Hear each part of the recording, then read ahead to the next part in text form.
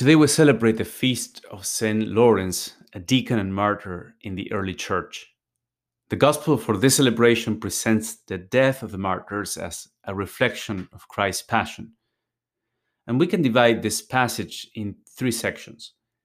The first one, on the grain of wheat dying and bearing much fruit, shows the connection between self-sacrifice and fruitfulness.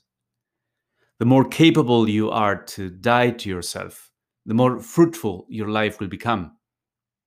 The secret link between the two of those is love, because true love is fruitful. Look at people who are very loving. They're often a magnet. Others are drawn to them. That's how Jesus and the saints were like. And if you look carefully, you will also notice that such people are sacrificial. They're constantly dying to themselves in many ways. They're not self-absorbed. They're not complaining about everything.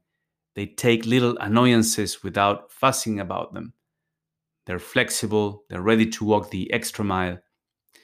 And they're so used to doing this that they don't even make a great deal about it. Because when you love deeply, any sacrifices you do out of love feel easy.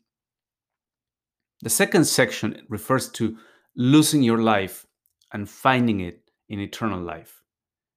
So that fruitfulness we were speaking about, the one that results from sacrificial love, will come to its highest expression in eternal life.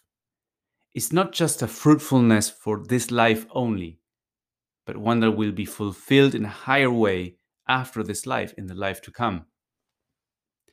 And then it becomes even more explicit in the third part, that this implies entering the life of the Trinity.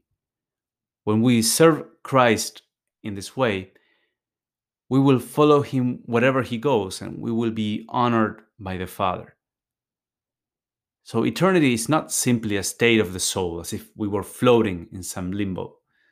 No, eternal life is about being received in the bosom of the Trinity.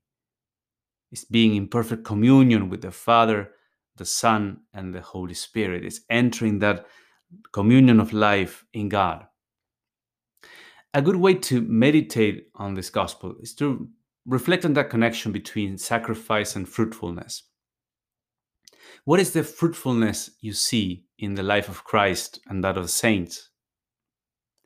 How is that fruitfulness connected to their selflessness and their capacity for sacrifice? And then what fruit would you like to see in your own life? And what sacrifices would enable you to attain those fruits?